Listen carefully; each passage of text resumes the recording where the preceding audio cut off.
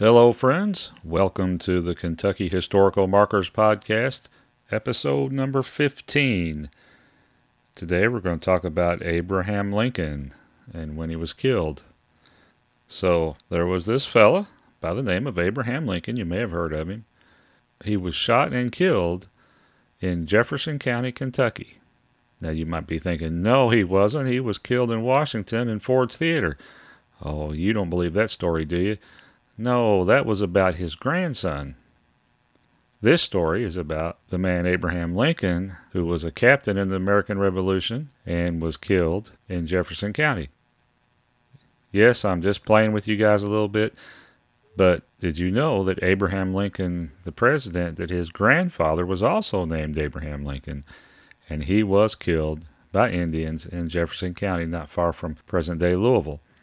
So that's what we're going to talk about today.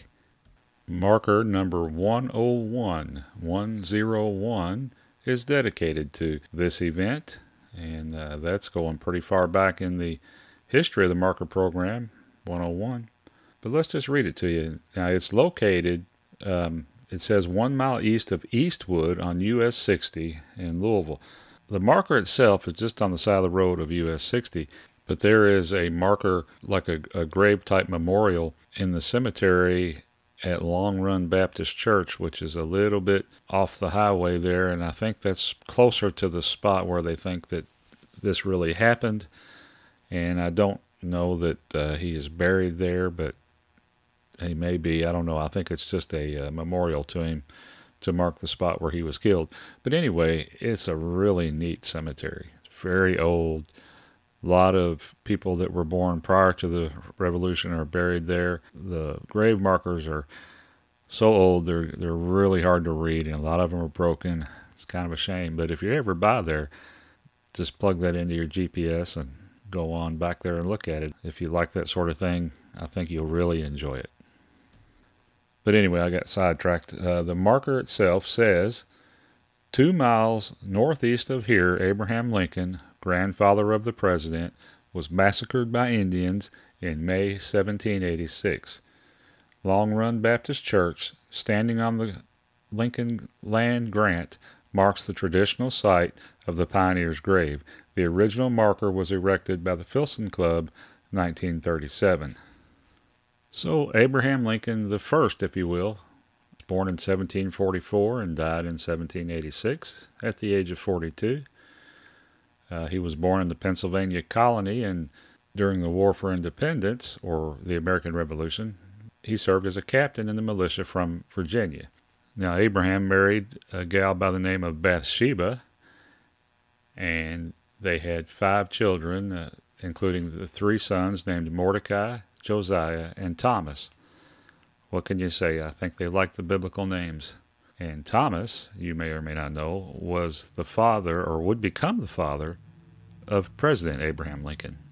So anyway, after the Revolution, Abe moved his family to the frontier of Western Virginia, which of course is Kentucky, and he settled in Jefferson County near the Long Run Creek.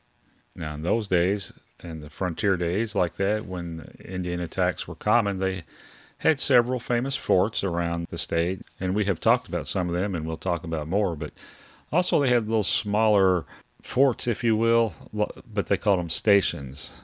And the Lincolns settled in on a farm close to Hughes Station, which will become important in the story just in a minute. Well, a few years later, one day, Abe and his 3 sons were out working the land on his farm when all of a sudden a shot rang out from the woods, and they fell under attack from some Indians. Abraham Lincoln was shot and killed during that attack, and then his oldest son, Mordecai, ran back to the cabin to retrieve a rifle. His middle son, Josiah, ran to Hughes Station, that's what I was talking about a minute ago, to get help because there was a small garrison there. And there's a couple stories I've read, differing stories on what happened to Thomas. And I'll just tell you both of them, and we'll go from there.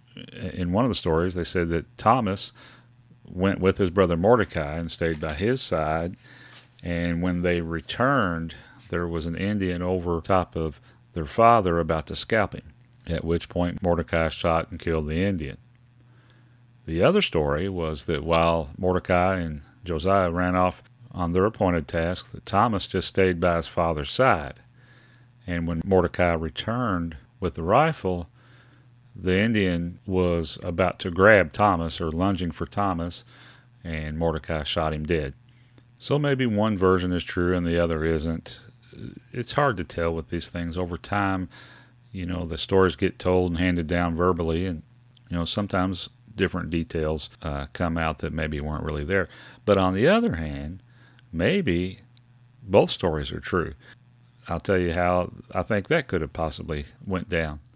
Suppose that Mordecai ran back to get the gun and Thomas stayed by his father, and then as the Indian approached Abe's body, maybe at that point Thomas ran to his brother and then Mordecai fired. So it could have been like a combined thing that maybe certain details were told in different ways, and so the two different stories emerged. But whatever the case, the central facts, that the Indian killed their father and then Mordecai killed one of the Indians. Also, Josiah returned a little bit later with men to protect them. Whatever the case, this was a tragedy for the Lincoln family, and now Bathsheba was a widow with 5 children. Now, it was kind of understood at that time and around those parts that a lot of the Indians from across the Ohio River, from north of the Ohio River and the Ohio and what is now Indiana and those countries, they would come into Kentucky to forage, to hunt, and to raid. So being as close to the river as they were, I guess Bathsheba felt like that was too risky. So she packed up her kids and moved a little further away from the river. And maybe that's why his son, who he named after his own father, was born in a little log cabin near present-day Hodgensville. So that's an interesting little bit of history that a lot of people probably don't know. If you're ever down and around that way, down on the very east side of Jefferson County on US 60, in fact, it's just maybe 2 or 3 miles from the Shelby County line, I believe. Stop by and go to that cemetery. Now, I should have mentioned the marker that marks the traditional site of Abraham's slaying. It lists him as Abraham Linkhorn, Linkhorn, and then in parentheses it says Lincoln. But it clearly says this is the grandfather of the 16th president.